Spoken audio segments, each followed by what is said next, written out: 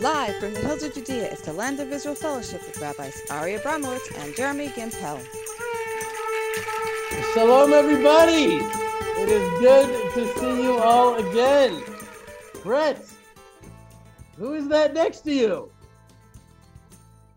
I don't want to put you on the spot. Wow, that was so wrong of me just to put you on the spot like that. Whatever it is, I hope things are going well. Shalom, everybody. Good to see all of your faces. This is fun. Actually, I just finished right now. You know, I try not to ever schedule things on the day of the fellowship because I really want to be able to immerse myself in the fellowship and in the learning. But today, you know, it was supposed to be the day that Jeremy was leading, and one thing led to, anyways, it was crazy. Hashem's in charge. But I just said goodbye to a group that came out to the farm called, what was it called? You know, our friend Steve Warp, you know, he started Blessed by Israel. So it's this group of people that are coming to Israel to mourn alongside the Jewish people on the 9th of Av. And, you know, they get a lot of flack. I know they do. A lot of Jews are skeptical and cynical, and you can understand it, you know, and they think like, why are you imitating Jews and what do you want to do? And you want to convert us and like they're paranoid about it. And then to a certain degree, I can really understand where they're coming from, because when I originally heard about it, I had a little bit of a momentary reaction the same way as well, but I haven't gotten to know them. And really, the longer I'm living out here in Judea and having moments like divine gift moments where I feel like the energy of redemption that I experienced in a little moment of that, it makes sense. It makes sense what these holy people are doing. They're coming here and they're mourning the destruction of the temple because they are paying for it just as much as we are. All of humanity is paying the price for the brokenness and the grief and the sadness for the destruction of the temple. It's not a Jewish temple. It's a temple. My house is a house of prayer for all people and for all nations. And, you know, whereas a lot of the, my Arab neighbors, a lot of them are praying for my death and my destruction, I'm praying for the building of the temple so that their eyes open up to the fact that we're brothers and we can actually love each other. And all of humanity will realize that we are all brothers and sisters. And I think we'll all just let out one massive big cry and say, how could we have done this to ourselves? How could we have hated each other so much over nothingness, over silliness and stupidity? And so I understand where they're coming from. And it was really special for me to be able to bless them and to thank them for what they're doing. Because there's no question that these people that are coming here and dedicating so much time and effort and energy, mourning for the destruction of the temple on the 9th of Av, which is such an aberrant, unique thing to do, that they pay a price, you know, socially, at least socially with their families and their friends, a price that I'm sure many of you here, I'm just looking at your faces. I know so many of your stories and so many bits of so many of your journeys. And I know what you've gone through and that they've gone through, and just being associated with all of you. Mike Isley, I see you there. Good to see you, Mike. Anyways, I just know what you've all been through, you know? And so it just is such an honor to call you my friends and really my teachers. Anyways, I really enjoyed the last fellowship. I want to tell you that. I really wasn't sure that it was going to come together for me. Often I'm not sure the fellowship's going to come together at all, but what we talked about has really been strengthening me all week in a real way. So for me, it's a sign that that's a good fellowship if it affects my heart and it affects me. So for me, that's a fellowship that's successful. I don't know if you feel that sometimes during the week that you tap into the fellowship that we just had before. But I think it may have been one of my favorite fellowships ever. And it really, more than anything, it was because of the fellowship connection we had at the end.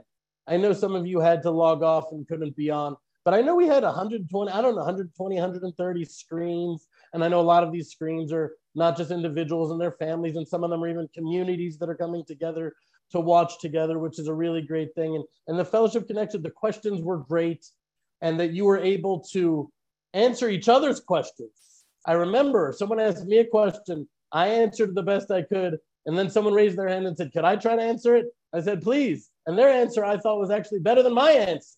And so that was cool. And we were able to answer each other's questions and get into a dialogue with each other. And that's what made it so special. It became a dialogue, you know, a discussion. And I can say that at least for me, I want more of that. I want more of that. It's like a little bit of a teaser, like a taster of a preview of what's going to happen when we're all able to come together here in Judea and spend not an hour together, but a few days together, a few weeks together, months together, years together. Who knows what God has in store, really. So, but one of the things from that dialogue that I wanted to share with you that really stuck with me, and I want to share it with you because of the way it all came out. I don't know, it just sort of tickled me in the right way, was the part where we're discussing, I don't even remember, something about what it means to make Hashem jealous, how God could be jealous. And I threw out there an analogy that I think that I made up, not there on the spot, but I think I made it up. I think it's a rare, Ari original. And it was an analogy about a father that takes his young son to the amusement park and just wanting to connect and build a relationship. Why does any parent want to bring their kid to the amusement park? And he wins a teddy bear for the son. And from that moment on, everything that the father does for the son, every ride he takes him on, every prize he wins for the son, well, all the little boy does is he thanks the teddy bear. He hugs the teddy bear, kisses the teddy bear, he's talking to the teddy bear, totally ignoring his dad. And this starts making his father angry and jealous. All he wants is a relationship with his son, a connection with his little boy. And instead of giving him the love that he deserves, the son is giving all of that love and attention to the teddy bear. So, I feel like I'm a little bit more bold since the start of this fellowship. I don't know that I would have been so bold to create analogies and Hasidic tales about teddy bears and amusement parks to try to convey deeper truths about the nature of God. But whatever, I'm just doing my best here. And it made sense to me. And so, is the question, is the father really jealous of the teddy bear? No, it's the relationship that he isn't getting with his son, and that instead the silly stuffed animal's getting. That's what's breaking his heart. And then Oak, you hear Oak? Where's Oak? He chimed in, and he said something like, "That sounds like a thing now. It's a phrase, like put down the teddy bear, put down the teddy bear." And those words sort of echoed in my head. And there were a number of times this week, codified by Oak, where I was distracted by silliness. And Hashem wants a relationship with me right now. Do I really need to be playing with this teddy bear, whatever the teddy bear is at the moment, whether it's my cell phone or whatever it is? So there we were, like learning together and growing together and playing off each other. To me, that's what the fellowship is really about. And so we have a lot to talk about on this fellowship. There's just so much. This Torah portion, Va'et Hanan, it starts off with Moshe Rabbeinu, Moses, our teacher. It's one of the most heartbreaking moments in the Torah. He's just standing right over there. Literally, I can see them in my eyes right now out the window in the mountains of Moab, and he's begging Hashem, literally throwing himself at Hashem's mercy. Va'et Hanan, there's 10 different words used for prayer, and each one has a different connotation and meaning to it. And this Va'et Hanan is like begging Hashem, throwing himself at Hashem's mercy. You'd think that he would say, I'm Moses. Look at all I've done my whole life. If anyone deserves it, it's me. But no, he was not saying that. He was literally saying through his prayer, Va'et Hanan, I don't deserve this at all. I don't deserve it. I'm just begging you, please, please, please, Hashem, let me enter the land of Israel. And for reasons that we can speculate about, but ultimately, we don't understand. The answer was no. The answer was no. One of the answers I like to give here at the farm is that, people say, are you American? And when they just arrive at the farm and they hear my English, I guess, and I say, I'm definitely not American. I was born in America, but only because of the destruction of the temple and the exile of the Jewish people around the world. And Jews are like, okay. No, but the truth is, Christians are intrigued by that often. But the truth is that one of the commentaries that's given is that Moses was not able to enter the land of Israel because when the daughters of Jethro introduced him to their father Yitro, as an Egyptian, they said he's an Egyptian, he didn't correct them. He didn't say, I'm not an Egyptian, I'm a Jew, I'm an Israelite. He didn't say that. And he should have said that. And he got his identity. So, okay, so you think that's your identity, you're not going to be able to enter the land of Israel. Take it or leave it. These all commentaries of different things they're trying to teach. You don't need to, I think by now we understand that you don't need to believe necessarily every element of that to still learn from the message that the sages are trying to share. But anyways, he wasn't allowed to enter the land. And anyway, the portion goes on to become one of the most comprehensive Torah portions in the entire Torah.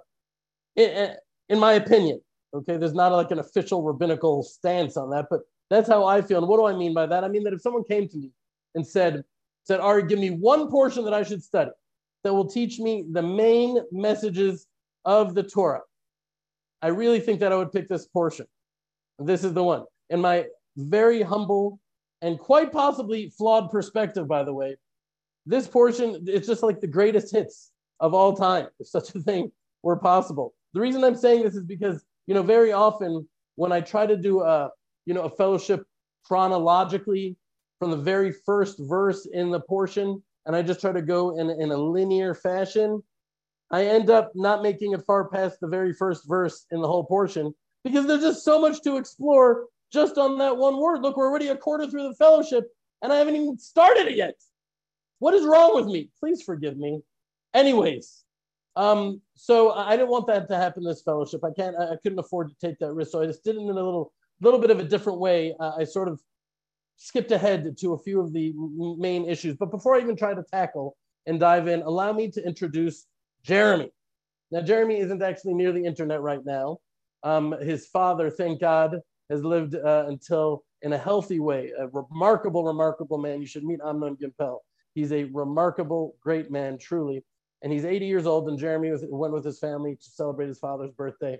And I think there was a misunderstanding about the schedule. So here I am. So he wasn't able to be here or near the internet, but he did just send this message. So here is Jeremy's message to us for this fellowship. Shalom, fellowship. I hope everything's going well with all of you. I'm sorry I'm not able to make it live today, but as the fellowship is live, I am celebrating with all of my family in the land of Israel my father's 80th birthday.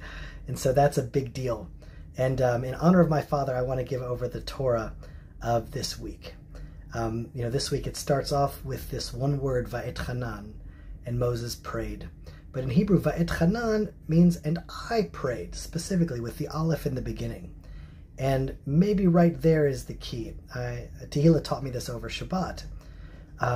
It's like the one time where Moses isn't given what he asks. So many times he prays on behalf of Israel, and God hears him, the greatest prophet of the time, and here he asks just to go into the land of Israel. And he's told no.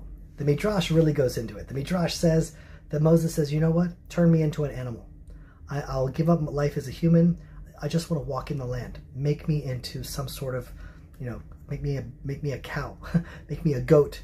I just want to walk in the land of Israel. God says, no, make me a bird. I just want to fly. I just want to fly over the Holy Land. God says, no. Just make me a fish. I'll just swim right up to the banks of the Holy Land and be right on the sands of the shore. And then God says no. And it's like, why is God saying no here? What is all this about? And I think that the answer lies in the word Va'etchanan, and I prayed. Because why was he left alone? I mean, why weren't all of the Jewish people praying for Moses to enter into the land of Israel? I mean, I think I heard Ephraim Goldberg say it's almost like, I have like a Tehillim WhatsApp group. He's like, all right, we got to pray together. Come on, guys, come join the WhatsApp group. And he's alone in the WhatsApp Tehillim group. And he's there praying for himself, and the Jewish people don't pray with him. And the Midrash says that had the Jewish people all come together, and had they prayed together with Moshe, God would have said yes. But the fact that Moshe was left alone in his own prayers says he's just not meant to be. He's not meant to be the leader that brings them into the land of Israel. And so what a beautiful thing that our fellowship is, that all of us start the fellowship with a prayer together. We all come from around the world, from different backgrounds and different cultures, and just praying for the welfare of Israel, praying for the welfare of the Jewish people, praying for the forces of good to overcome the forces of evil, and kochenu ba'achdutenu, that our strength is in our unity. And this week's portion we talk about the Shema, and that's so powerful. Every morning and every night we say you should love the Lord your God with all your heart, with all your soul, and all your might. And we've talked a lot about that, but me'od, the last word, doesn't mean might. Me'od means very. It means to love God with all your heart, with all your soul, and all of your very. It's really to love God with everything you have. And I don't think that's telling us how to love God. It's not telling us, well, if you love, well, love like this and love like that and love with your heart and love also with your mind. I think it's actually defining for us what love is. To love something really is to love it with all your heart, with all your soul, and all your might. That's what love is. And Moses is saying, I love the land of Israel so much, I'll give it all. I'll be an animal. I'll be a bird. I'll be a fish. Whatever I need, I just love the land. And so what do we learn from these two things juxtaposed to each other? It's saying that, so many of us, we have things that we love, but we sort of hold ourselves back, and we don't prioritize those things properly in our own lives. And it's like we have been given such a gift to the things that we love. The things that we love exist in our lives. Don't ever take them for granted. Love them with everything that we have. If it's, your father's 80th birthday, if it's your anniversary that's coming up, if it's your child's birthday, there's just so much good if we just open our eyes to see it. And it's to love what we love and to not hold back. And so this fellowship, we should all be blessed to love with all our heart, with all our soul, and all our might, and to know that in this generation, what Moses couldn't accomplish with all of his prayers, we have the opportunity of being in the land of Israel, of visiting the land of Israel, of moving to the land of Israel. Just get on the next plane. It's available to us now. And so we should really love it with all our hearts, with all our soul, and all our might. All right, my friends, I will see you again next week. Shalom. Very nice. That's true. It's sometimes I struggle with that question. I don't know if you have this also, but there's certain fundamentals of Torah and understanding God that sometimes it all clicks into place and I see it clearly and it's so basic. And then other times I read the same thing and you shall love the Lord your God. I was like, how can I be told to love? Well, how can I be dictated in emotion? Didn't I do a fellowship about this? And now it's all blank and gone and what? And help me understand and what?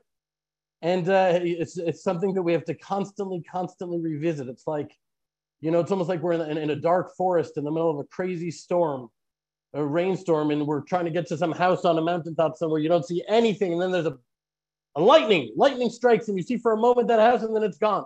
It's like, what is it? Where is it? That's sort of our journey through this world, and I think that we come to this fellowship among other things that we do in hopes that we'll have those moments of lightning striking here for that clarity that we can take with us.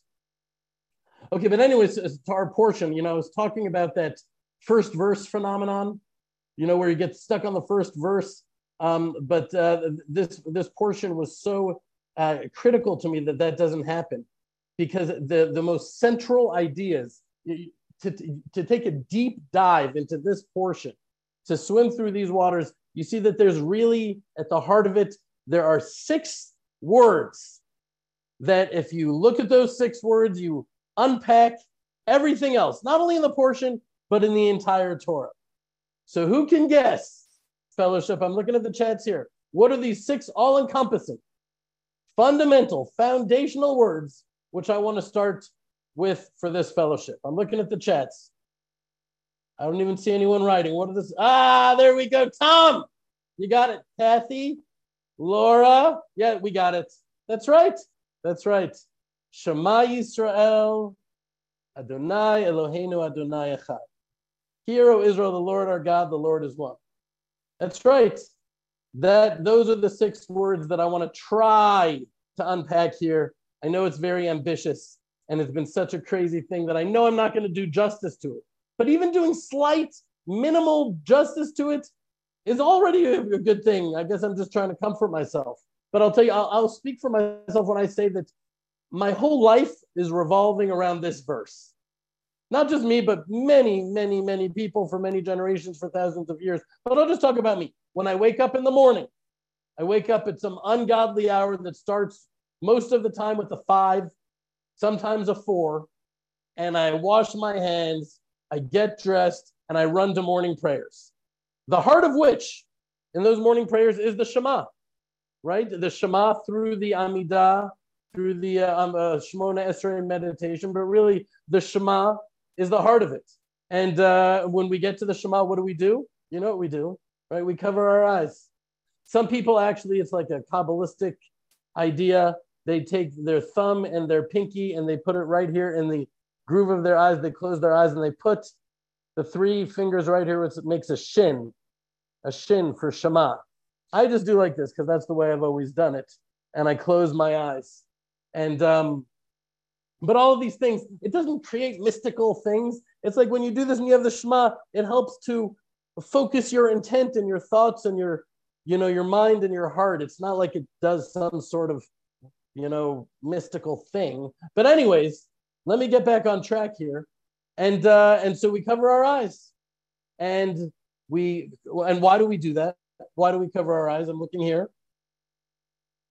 I'm not going to, we don't want to get lost in the very compelling and convincing illusions of this world, of the mask that Hashem so brilliantly put on this world that gives off the impression of multiplicity and duality in the world, that there's more than one power in the world, that there's many different powers and many different things.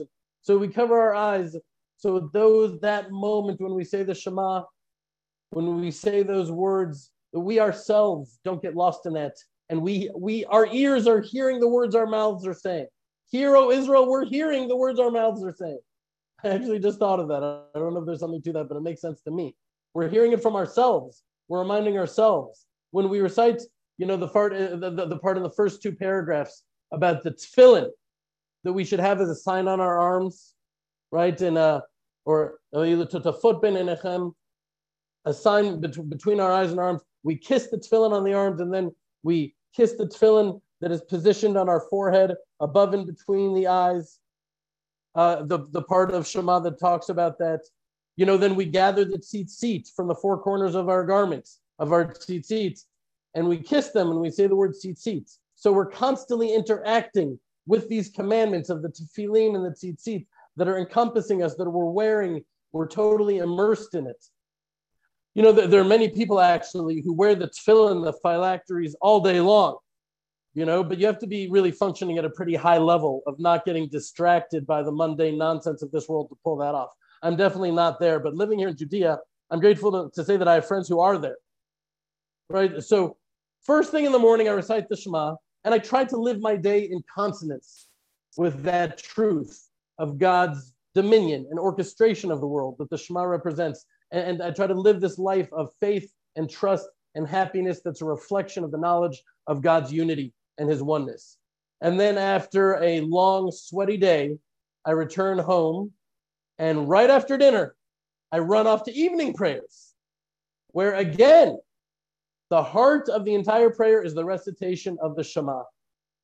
And even when I return home from the evening prayer, the Shema is still on my lips, right? As I often go straight into Dvash's room, into her room to put her to bed, which is one of my favorite highlights of the whole day. And again, the first thing I do when I walk into a room, give her a hug and a kiss, and then we sing Hamalach Hagoel, the words of Jacob that says the angel that redeemed me shall guard the lads. It's a beautiful song that we sing. And then the heart of our entire thing is that we recite the Shema together. I recite the Shema with Dvash before she falls asleep. I recite the Shema with her just as my parents did with me when they put me to sleep, and just as their parents did when they put them to sleep, and their parents them all the way back, quite possibly, to Mount Sinai itself. And I mean that. And by the way, this is not like it's not like a partisan sectoral demographic thing that certain Jews do this and certain Jews don't. If there's anything that brings all of the nation of Israel together, every single Jew, doesn't matter if it's Ashkenaz or Sephard or Edura Mizrach or whatever, everybody, it's the Shema. It's the Shema. That has kept us alive for thousands of years. That central mantra for the entire nation of Israel. Some of you actually may have heard this beautiful story, possibly you think from me, about the famous Rabbi Yitzhak Halevi Herzog, who in 1946 left Israel just after the Holocaust and went to Europe. And he was visiting these various monasteries, the few righteous monasteries who agreed to take in Jewish children whose parents sent them there to these monasteries in hopes that they would survive. And so Rabbi Herzog turned to the Reverend Mother of one of these largest monasteries. When he arrived there, he thanked her and he blessed her and the monastery for endangering themselves in hiding these Jewish children. And he requested that the monasteries turn over the children to him so he can bring them back to the land of Israel to be raised by their people, by their nation, by their families, not by their actual literal families. In almost every case, their families had been murdered, but to go back to their people. And the story goes that the Reverend Mother said that she was more than willing to turn the children over to the rabbi, but she said that they couldn't keep records. And by this point, they already didn't know who was who. And there was no way that they could definitively tell who were the Jewish kids and who were not the Jewish kids, particularly being that most of the children themselves didn't know because they were little toddlers, babies, infants at the time that they were sent there. You guys remember this story? So Rabbi Herzog assured the Reverend Mother that he would know, that he'd be able to tell, and that the children were then gathered into a large hall. And when they were all congregated in one place, the rabbi cried out in a loud voice, said, Shema Yisrael Adonai Eloheinu, Adonai Echad. He bellowed out, Hear, O Israel, the Lord our God, the Lord is one. And immediately, dozens of children, from the hundreds of children there, thousands of children, dozens of children rushed up to the rabbi shouting, Mama, Papa, Mommy, Tati, Tati, calling for their parents with tears, filling their eyes and rolling down their cheeks. Many of them were sobbing uncontrollably.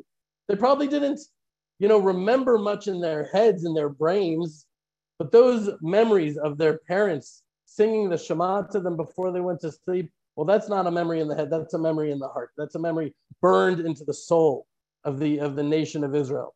So why? Why was the Shema chosen as this, this mantra, this ultimate legacy? Why was the Shema, chosen as the central truth? There's a lot of other possibilities there. Why was that the one that was chosen to pass down to your children and your children's children? Why that?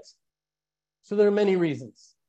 And I didn't even ask Tabitha if we could do a fellowship connection. So Tabitha, if you can't, it's okay. But if we can, I would love to hear thoughts that you may have about why this is the case, your thoughts about Shema. I would love to do that. But before we get into some of the reasons that I just want to throw out, quick background. Okay, quick background for those that don't know. There are 3 paragraphs in the Shema prayer. We start off by saying the Shema. That's in chapter 6, verse 4, right, of the book of Deuteronomy, and then it goes right into the first paragraph, and then the second paragraph is chapter 11 Deuteronomy, and then the third is from the 15th chapter of the book of Bamidbar, which is Numbers. Am I correct? I think it's Numbers. Anyways, I always get confused the English translation of the Hebrew books. Okay, so the first 2 of these 3 paragraphs that compose the Shema each clearly express the fundamental directive of teaching the Torah, but more literally, actually teaching the Shema itself to your children, right? So let's look inside. Deuteronomy chapter 6, verse 7. And you shall teach and you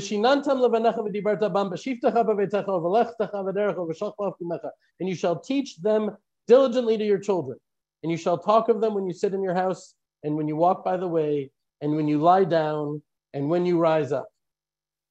And by the way, I really tried to do this. Every single one of those I tried to when I'm with Dvash, to talk about the Shema, to talk about Hashem, to talk about the Torah to my children. And interestingly enough, someone by the name of Eli Pink, I don't know who he was, but I read something he wrote. He pointed out an important distinction between those 2 paragraphs, the first 2 paragraphs. The first paragraph, so that it first states there to teach your children, that whole bit about teaching your children, and only then does it say to bind them upon your arms as tefillin, as phylacteries. And the second paragraph reverses the order. Curiously, interestingly, it reverses the order, and it first says to bind them as tefillin, and only afterwards it says to teach them to your children. And he says that the reason is because the first paragraph, where it first says teach your children, is conveying that this commandment of teaching the Shema to your children is effective the moment they are born, the moment they take their first breath, which of course is the reason why the very first words that I whispered into both Dvash's ears and Shilah's ears when they were born, the moment they were put into my arms, the first breath that came out of my mouth into their ears was Shema Yisrael, Adonai Eloheinu, Adonai Echad. The minute they entered the world, it's incumbent upon us to continue in this multi-generational mission of implanting this beautiful truth into their hearts. The moment they're born, long before they become thinking adults and start putting on tefillin, and at least for Shiloh Bezrat Hashem, they way before the intellectual process of knowing anything, they're already learning the Shema and it's entering their hearts. The sages actually teach us that the commandment to offer our first fruits to Hashem, right, the laws of Bikurim, is also like an illusion, an allegory that we must devote our first fruits, right, our children's lives, even their first years, their first moments to Hashem, and ensuring that they know the beauty of the Torah and the holy truth of the Shema. That's the first moment. That's the first moment till their last moment.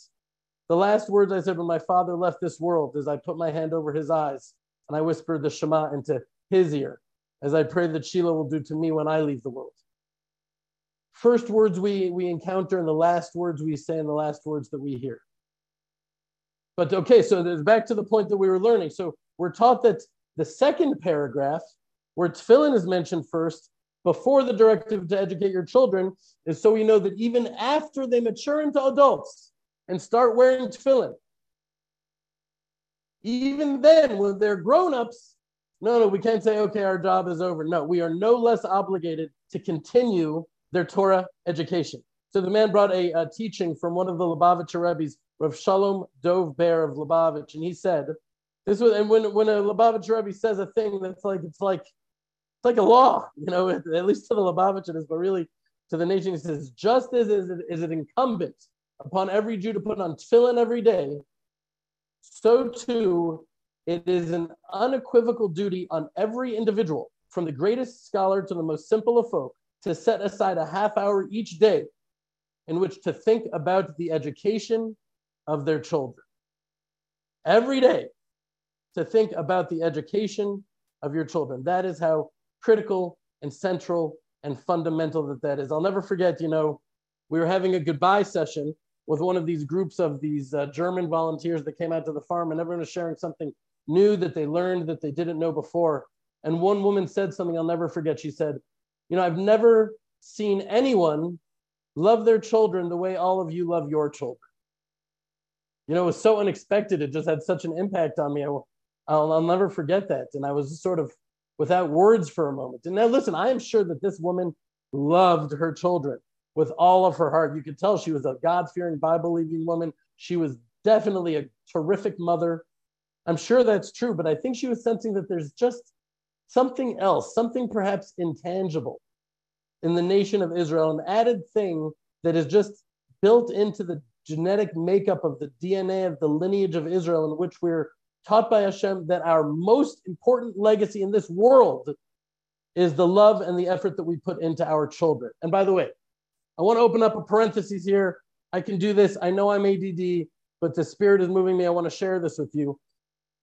I want to say these words because one of the most frequent themes of your messages to me when you're seeking advice or to share your hearts is that you're often, I find that many of you are often pained, often distraught about how you feel your children are going off the path that you have educated for them, that you would want for them. If it's not too, personal, raise a hand if this speaks to you at all. Right? There's a lot of us. There's a lot, and it's not just you. There's in the nation of Israel, in the land of Israel, around the world. This is something that is very common. So here I want to say that you can never say that they're off the path because you don't know their path. You don't know. You remember the story of the righteous king Hezekiah who didn't want to have children because he knew through prophecy that his son would be this evil king Manasseh.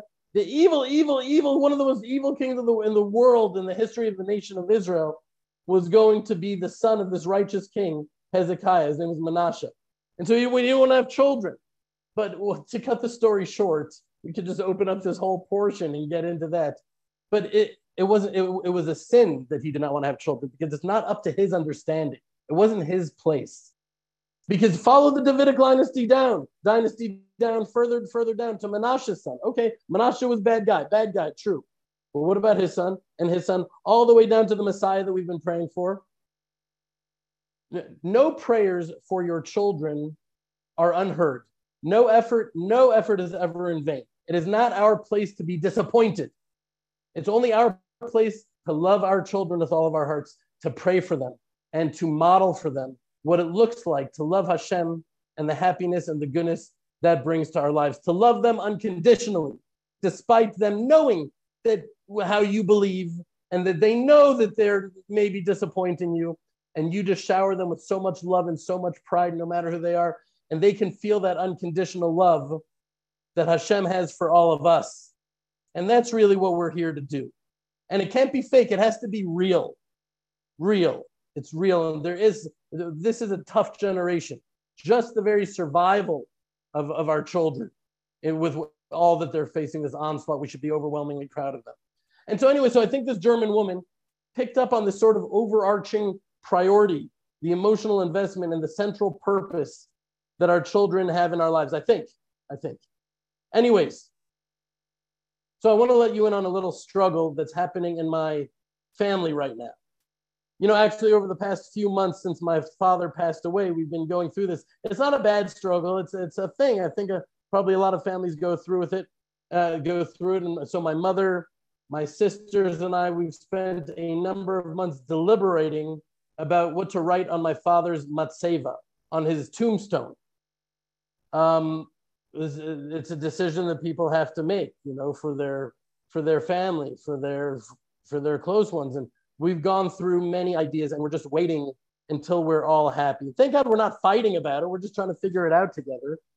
But and we figured, like, until we're all at peace and we're all happy, it's not the right thing. And so we'll know when it's the right thing. We'll know it's from Hashem when we all say, it's right.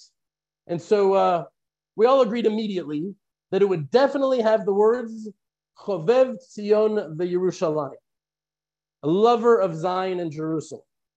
Those are the words on his father's tombstone and his grandfather's tombstone as well. You can actually see, I found a picture of my great grandfather's tombstone. You see that right here, Tabitha? Could you put that up? See, it's a pretty impressive tombstone there. Yeah, it's pretty. It says there, Chovev Tzion v'Yerushalayim, lover of Zion and Jerusalem. And I have zero doubt that it goes much further back than that. So that's making the cut. It's just been on so many generations, and it describes like our family and the mission and the message that has been successfully and centrally transmitted, that we all feel like that is an accurate description and summation of our entire essence. What a blessing, right? But it feels like it's a big decision. You know, it feels like literally a monumental decision, and it feels very final, and a lot of emotion goes into it, just making this consequential decision. And so here's my thing, you know, being that my father's name was Mordechai, I wanted to put the verse, Mordechai lo yicharev v'lo yishtachaveh. And Mordechai did not bend the knee or bow. It's a verse from the book of Esther, which is clearly, you know, a reference to when everybody was bowing down to Haman, and Mordechai refused to bow down. And I liked that verse because I felt like it summarized my father's holy obstinance and his willingness to pay any price rather than to bend the knee to what everybody else seemed to be bowing down to, whatever the thing was. And my sisters liked it, and my mother liked it, but they didn't love it. You know, they didn't really want it on there. It just didn't speak to them in that deep way that it needed to. So something wasn't right there. And it was only last week, maybe 2 weeks ago, that it hit me. And, you know, the whole Mordechai thing was an element of my father's character without a doubt. But I just knew that the verse that hit me last week, I just knew they would love it. And it's from chapter 18 of the book of Genesis, of Breshit. when Hashem is describing his special love for Abraham. So I just pulled out the words, for I know him, that he will command his children and his household after him, and they shall keep the way of the Lord to do justice and judgment. That was my father's essence, his children, teaching us and inspiring us and modeling for us how to walk in Hashem's ways, how to love Israel, how to love the Jewish people, how to love Zion and Yerushalayim. That was literally all that mattered to him, all that mattered to him. You know, there was a time a few years there where he was actually doing pretty well, and he told me that the office manager said, Michael, according to what you're making, you should be driving a Lexus and a this or a BMW. And he just bought a pickup truck. And he said with that rest of that money, he gave that to the Jewish day school, not for our tuition, but for the tuition of other kids that didn't have the ability to pay tuition. He would rather drive around a pickup truck, by the way, which he really loved more than he would have loved any of that nonsense, because no Jews had pickup trucks for some reason, and they all needed to borrow them. And he used to make them say, you're right, pickup truck is cool. And so he loved it. It's great shtick. I totally understand him, where he's coming from. But the point is that he was paying all these other tuitions. He would do anything, go without anything, to make sure that we received that Jewish education that he never got. And I was right. The minute I shared that with my siblings and my mother, it was unanimous. For some reason, there's a little something holding it up. I'm not sure exactly what, but everybody liked that verse and felt like it captured the essence of my father. And that's why God said that he loved Abraham in a special way. What was it that Abraham did? That's what Abraham was all about. And our last name, thank God, is Abramowitz, son of Abraham. Anyways, I don't know, I'm getting lost on this, on the personal thing. But let's take a step back to the beginning. All right, let's go back to that central 6 words that change everything. Right? Shema Yisrael, Hashem Elokeinu, Hashem Echad. Hear, O Israel, the Lord our God, the Lord is one. The first word is Shema. Right? Listen. It's usually translated as hear, right? Hear, O Israel. But I actually think that listen would be a better word, because you can hear something. Shana says, like, are you listening to me? And I could just sort of parrot back to her the last 8 words or 6 words of what she said. She's like, just because you can recall the last words doesn't mean you're actually listening to me, right? You can hear something and not internalize it and not take it to heart and not even understand it at all. But when you listen, it enters, it makes an impression, right? In the past, we've talked about the fact that the words of God at Mount Sinai had no echo. They didn't bounce off anything. They were absorbed and integrated into all of reality and into the hearts of everyone that was there. They didn't bounce off anything. Because in the Torah, hearing is really of paramount importance. Actually, this is interestingly enough, Jewish law, Torah law teaches that one who is responsible for making someone else blind is obligated to financially compensate the person who they've wounded, whom they've made blind, for the value of their eye or their eyes. But someone who made someone else deaf, they need to compensate that person for the complete value of their entire life. After all, I suppose, I guess the reason is that your eyes can deceive you, right? But what you hear has really a more profound sense of truth to it. The interesting thing the Torah tells us in Exodus chapter 20, verse 5, that when the nation was at Mount Sinai, by Yeruat HaKolot, right, they saw the sounds. They saw the sounds. That which they would normally only hear, they were able to experience with their sense of vision as well. They saw the sounds. So the Shema is priming us to hear, priming us to listen. Very much in the same way that Jacob, right, Yisrael, his children gathered around him on his deathbed, and they were telling their father to listen to them. They said, "Hear, O Israel, listen to us, Father." As they spoke to his heart, and they reassured him that, what did they say to him? Shema Yisrael, hear, O Israel. That was the Israel we're talking about. The Lord our God, the Lord is one. They were assuring him, reassuring him that Hashem was their God, and they understood the secret. They understood the secret. The secret that has been entrusted with the nation of Israel and empowered with the nation of Israel for all these years. Now, as you all know, to really unpack and magnify this verse of Shema and what it's essentially saying, it would take an entire fellowship. I know that because I'm pretty sure we've done it before. I believe we've done a whole fellowship just on the Shema before. But in its essence, the verse is conveying the truth that Hashem, the name Yud He Vav He, the tetragrammaton, you know what I'm talking about, the ultimate name of Hashem, that name is the most transcendent encapsulation of Hashem's foundational attribute of compassion. That's the source name, the root name. That we know that the most transcendent, compassionate God, we know that's what we're saying in the Shema, is Eloheinu, is also the immanent God, is the same God that manifests behind every other energy and every other power in the world.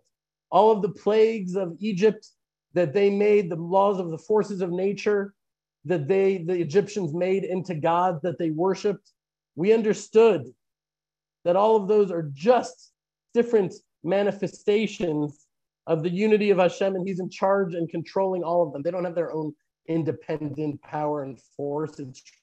It sounds ridiculous to us, right? But back in the day, people believed that. And really, I think today, a lot of people essentially believe that too. And so that's what the message of the Shema is, that Eloheinu, all of these different forces, we know the secret that Hashem is behind all of them, animating all of them, as different and as disparate as they may seem. Meaning that Hashem, the transcendent God, is the only God. He's the God behind every immanent force that we experience in the world. That's essentially the same message that has been echoed throughout all of Jewish history. The example that came to mind for some reason, the most notably, is with Elijah the prophet. Who else thought of Elijah? Right? When he told the nation of Israel, are you fools? Because the nation of Israel at the time, remember, they were praying to Baal and they were also praying to the God of Israel. How long can you stand on both sides of the fence? If you believe in Hashem, really, then definitionally, you cannot believe in any other God. Definitionally, you cannot believe in Hashem and Baal. You can't believe in Hashem and Nehushtan. You can't believe in Hashem and Asherah or the sun god or anything else. The moment you believe in Hashem, as Elijah said, there's nothing else. Hashem hu ha-Elohim. God, Hashem, Yud He Vav He, is the immanent forces and powers that are all around us in this world. From man to the forces of nature, to everything that seems like it has power, that is Hashem. Hashem is behind all of it. Hashem is the power behind every immanent energy and immanent power in the world. Okay, if I'm saying it again and again, it's because we say it again and again. It's important to drill this in. And so back to the Shema. Right? Hear, O Israel, the Lord our God, the Lord is one. Hear, O Israel, right? It's not some abstract, disconnected, universal thing, no matter how much leftist, liberal Jews and Reform synagogues in America want to universalize everything. This understanding of Hashem in the world is entrusted to Israel and entrusted to the Jewish people. That it's a fire, it's a torch that we are supposed to give to all the nations of the world. That's a knowledge and understanding we're supposed to implant in the hearts of everyone, but it's given to us for safekeeping to share that message. And so it's personal. We have this personal, special relationship with Hashem. He runs the whole world, but we have a special thing going on with him. Right? Hear, O Israel, the Lord Eloheinu, Hashem Eloheinu. Eloheinu means our God. Not Hashem who, just Elohim, Hashem Eloheinu. That we are a people, we're a nation, we're a family. This is personal. And we're connected to each other by being Hashem's firstborn people. He is ours and we are his. And he's with us all of the time. He's ours and we are his in our happiness and even more so in our grief and in our pain. So Shema Yisrael, Hashem Eloheinu, Hashem Echad is one. Is one. Just as Hashem is one, not that there is one God, but Hashem is one. Who knows the difference between those two statements? There being one God as opposed to 2, 3, 4, 0. We're saying Hashem is one. He is oneness. And just as Hashem is one, we, his people, are also one. And our love for each other and our unity is a testimony to that truth. And that's why it's such a desecration of God's name when the world sees division among the nation of Israel. For how are we supposed to bring unity to the nations of the world when we ourselves do not have unity amongst ourselves? That's part of the great tragedy that we're all mourning on the 9th of Av. is the hatred that brought about the destruction of the temple. Because the temple was a mockery as long as the nation of Israel. Here we are offering sacrifices of the nations of the world, saying there's one God, and we're hating each other. It's a mockery. It's a hypocrisy. Okay, so we're running out of time. So let's go on into the first paragraph of the Shema. Let's just go through the whole first paragraph there. Let's read it as a whole, and then we'll go back to the beginning, which will probably take us to the end of the fellowship. Okay. And you shall love the Lord your God with all your heart and with all your soul and with all your might. And these words which I command you this day shall be in your hearts. And you shall teach them diligently to your children, and you shall talk of them when you sit in your house, and when you walk by the way, and when you lie down, and when you rise up. And you shall bind them for a sign upon your hand, and they shall be as frontlets between your eyes. And you shall write them upon the posts of your house and on your gates. There you see it, right? What's the first message? Love Hashem. 2, teach your children. 3, tefillin. Wear it on your body, right? On your arm, on your mind, like you integrate it into your knowledge, and then bring it into your heart and into your actions. So tefillin, wear it on your body, on your heart, and in your mind. Mezuzah, wear it on your homes, in your heart, in your children's heart, on your body, in your homes, everywhere. Totally encompassed and immersed in this truth always as we go through this difficult, challenging, confusing world. That's the first paragraph. Right, now let's go to the beginning. What does it mean to love Hashem? So Jeremy shared some thoughts which truly are beautiful, right? Everything you have, that's what it is to love, to everything. I don't know. I think that there's degrees of love. It's not just all or nothing, but there's definitely something to what he's saying. You know, we've done entire fellowships about what it means to love Hashem, and I actually want to go back and relearn those. But like the question, how can we be commanded to have an emotion? That is a fair question to have. Love God. How can you tell me to feel a thing? But I'll just tell you the simplest way I understand that when that question comes up for me is that the word love is ahava, which, as we've talked about before, the root word of ahava comes from hav, which means to give. And so when you love someone, you give to them. And so by loving Hashem with every bit of our essence, we are not only willing, but we do. We give Hashem everything that we have and everything that we are. Right? So let's go to the first words again. We shall love Hashem with all of our hearts. Now, here's the case where you really need to know the Hebrew for the next part of this. Because if it was just about loving Hashem with all of our heart, it would say, for those Hebrew people, you could confirm what I'm saying here, it would say, V'ahavta et Hashem Elokecha b'chol libecha, with all of your heart. But it doesn't say libecha, singular. It says levavecha, with all of your hearts, meaning it's plural. It's plural. Why would it be plural? Well, we have numerous hearts. So the Hasidic sages, not only them, even Rashi himself, they teach the truth that I think is actually sort of clear and obvious upon independent reflection on just the nature of life and humanity, right? So they note that the human being is a merging, is a synthesis of the transcendent, lofty holiness of the soul, which is a spark of Hashem himself, and a much, much lower manifestation of that light in the form of the animal body. We have a lot of things in common with an animal. The lusts, the cravings, the desires, we have an animal body too. So it's like we have two hearts, an animal heart and a spiritual godly heart. And each one of these energies it's got its own heart. So, and that's why Rashi says, what does it mean, levavecha? That we are to love Hashem with both of our inclinations, right? We're not like, monks that are just banishing, or like a priest that just banishes the whole physical side of things and the just act like it doesn't happen, ignore it, push it out. That doesn't work. It creates perversions. It creates sicknesses. That's what we're supposed to love Hashem with both of our inclinations. The lofty spiritual inclination and the base physical inclination, that both of them.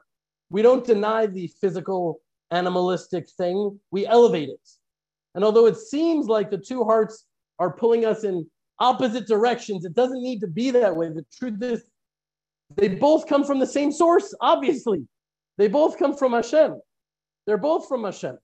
And they're both critical for us in order to fulfill the mission that Hashem sent us down into this world, into this physical body, in order to fulfill. We need them both to fulfill that mission. And a critical part of that mission is to channel and to direct and to elevate the animal desires, the animal heart, to sanctify that and elevate it.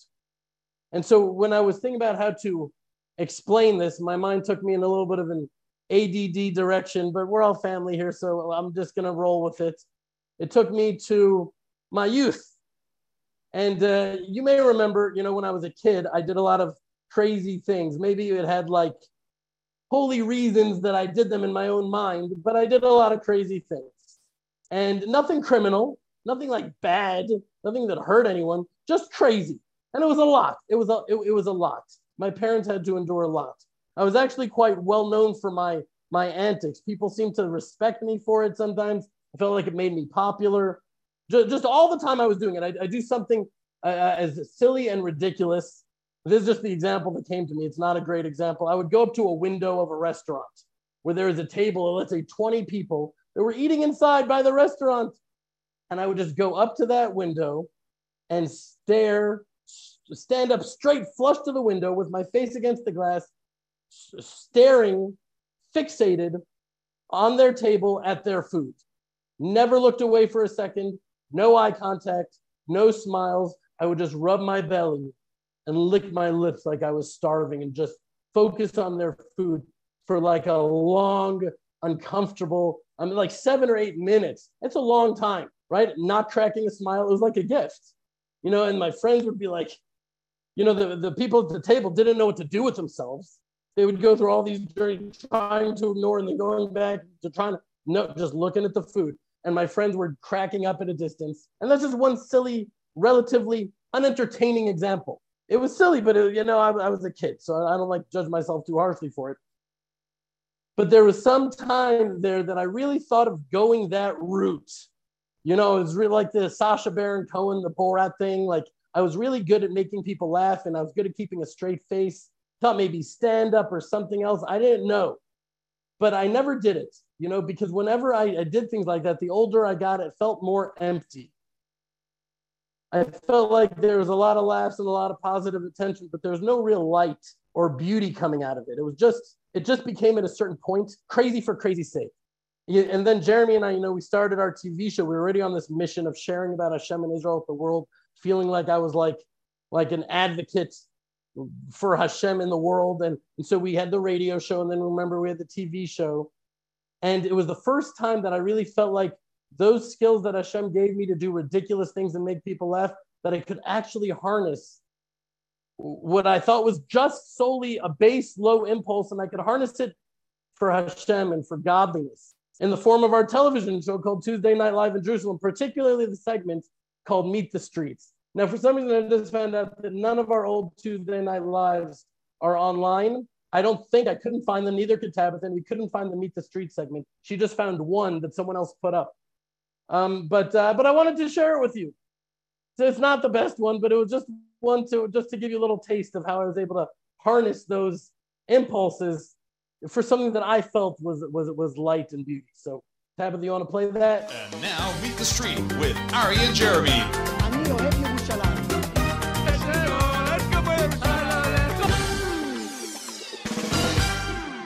Eat the barekas of Jerusalem. 200 trees of burekas. Barekas that are 200 years old. This is the most beautiful thing in the world. It's fresh. It's only 200 Walk on this land, take this land, cultivate this land, produce it, do what you're supposed to do. Obey his commandments and be strong.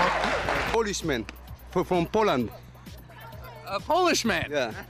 Okay. Hasidim. Do you think any Polish men are dressed up like an Ethiopian guy? I hope so. I hope so too. All right, guys, what is the biggest problem facing the Jewish people today? Just pop them out, pop them out. Intermarriage. Iran. Ignorance. What about people who are ignorant about the intermarriage problem we're facing in Iran? What I'm going to name my firstborn son, Doo-Doo. Okay. Doo-Doo. And my daughter's Moron and Osnat. because they're not going to leave the land of Israel and go to live in America with a name like that, no? There's beauty to that. So that's not a great example. I'll give you that. Not a great example. That's just what we found. And keep in mind, the audience there was predominantly Jews in Israel. And so there's certain names in Israel like Osnat and Dudu, which are like normal names here. But if you take them to America, it'd be a pretty embarrassing name to say that your name is Dudu, at least where I'm from. Anyway, so I thought that was funny. And we had a lot of laughs and a lot of things. And I really felt like I was able to harness what was, like I said, was a base impulse to serve Hashem. We do that with our sexual desires. Those could go off the rails into horrible places, or it could bring the most holiness and the greatest, sweetest life into the world if we just harness it, not deny it, but channel it. If we allow our higher self to control it and to have our soul be a vessel and a vehicle to channel it. Anyways, that's what we're called upon here in this world to do, to elevate the physical by sanctifying it for the spiritual realm. And so we love Hashem with all of our hearts, uv'chol nafshecha, right, with all of our souls. What does that mean, to love God with all of your souls? Meaning we need to be prepared to die, to sanctify Hashem's name. I always think about the holy Ro'i Klein.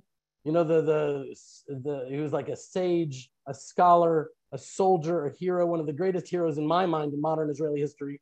He was in the Lebanon War, and his grenade was thrown right amongst his. They were in some sort of little house, and right in the middle of his whole unit, and he jumped onto the grenade and saved the lives of so many of them, as he declared, Shema Yisrael, Adonai Eloheinu, Adonai Echad, the last words on his lips as he left the world, saving his fellow soldiers. You know, I just think of the countless Jews in history that have preferred death than to bow down to an idol or to renounce Hashem, each one with the Shema on their lips.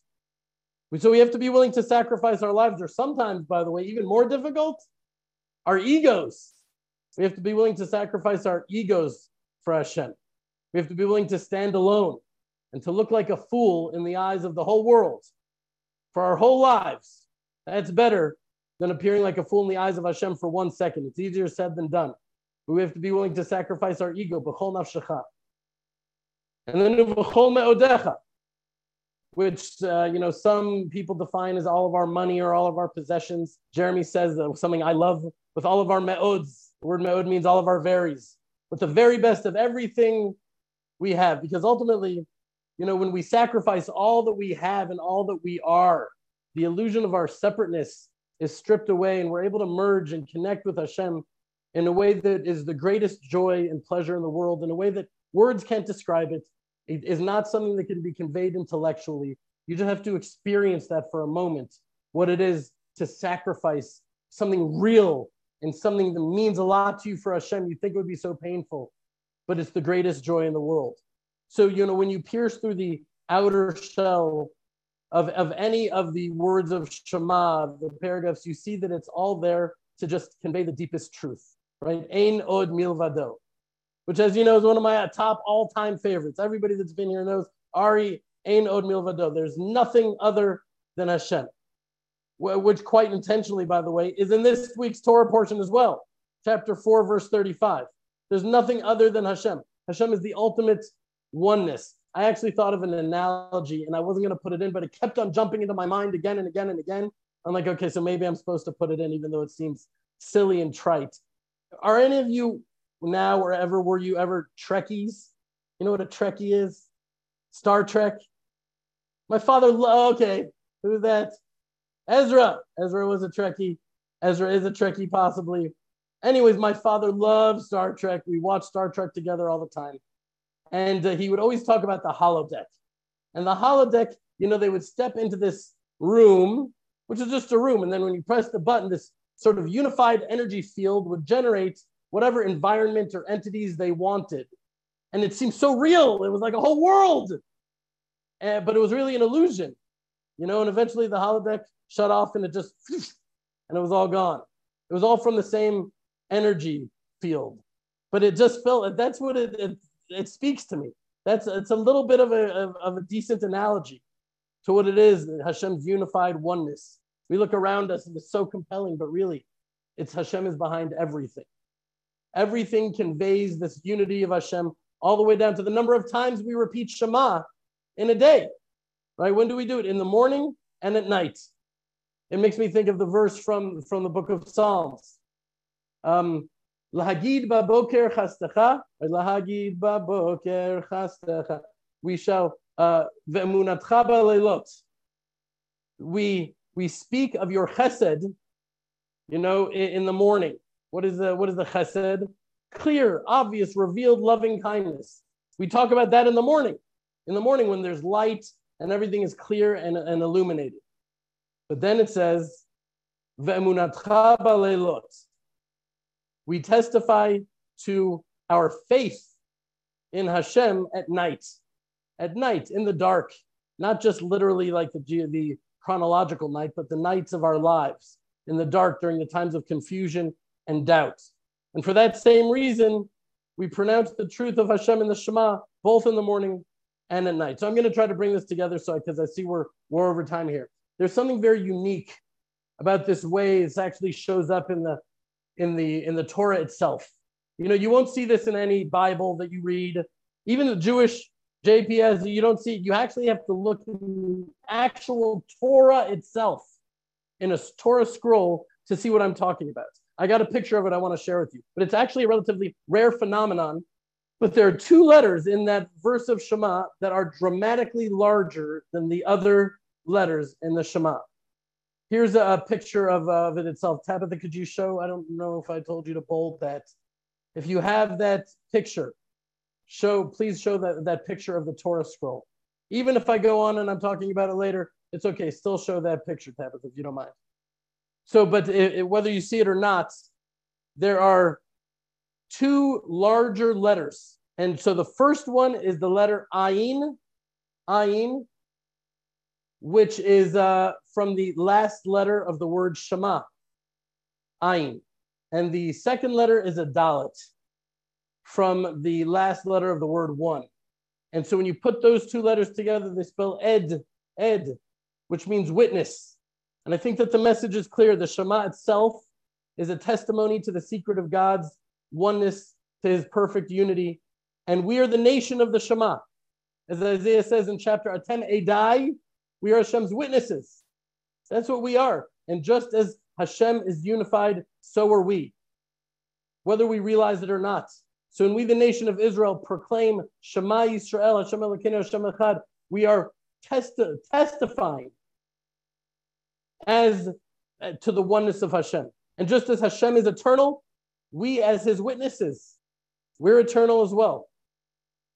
One God in the world, that one idea of the one God, such a novel idea introduced by the nation of Israel, can only be truly testified to by a unified nation. Not a uniform nation, but unified nation. A unified nation. And that's two very different things. It's very easy to be unified when you're uniform, but that's a totalitarian dictatorship that the left wants in America and around the world. That's not true unity.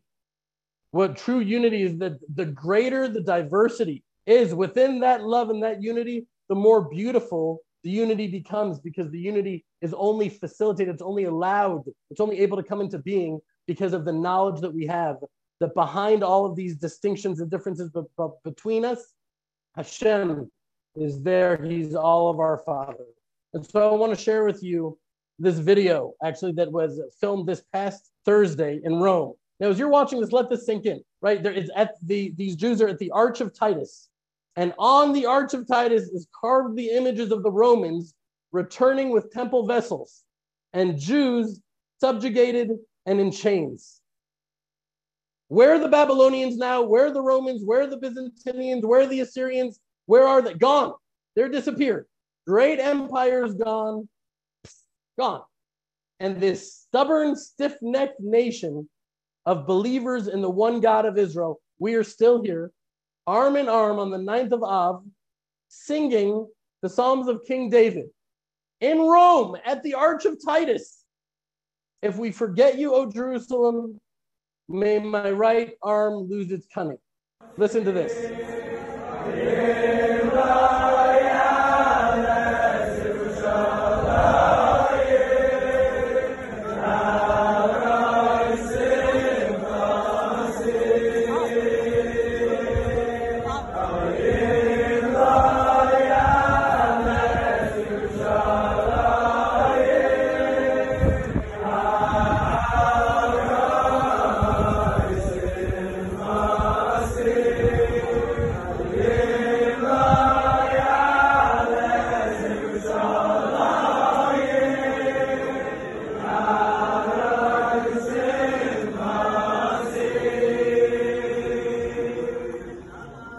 can you not be touched by that? Unbelievable.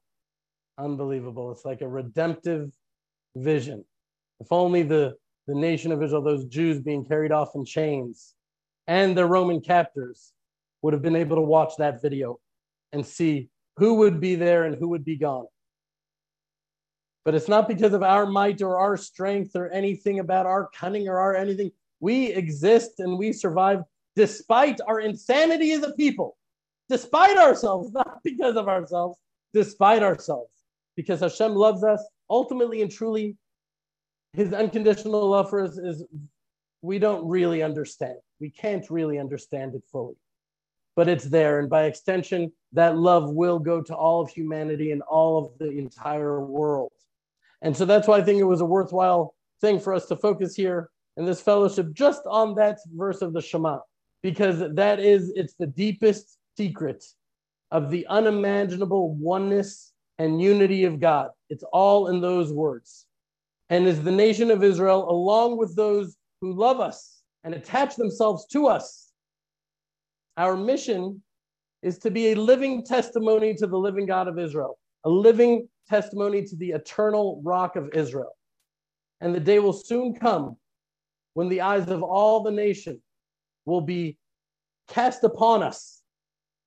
And instead of quoting the United Nations Resolution 242 or some ridiculousness, we will stand in front of the entire nations of the world, all of the nations, and we will pronounce with confidence and with clarity and with faith, Shema Yisrael Adonai Eloheinu Adonai Echad.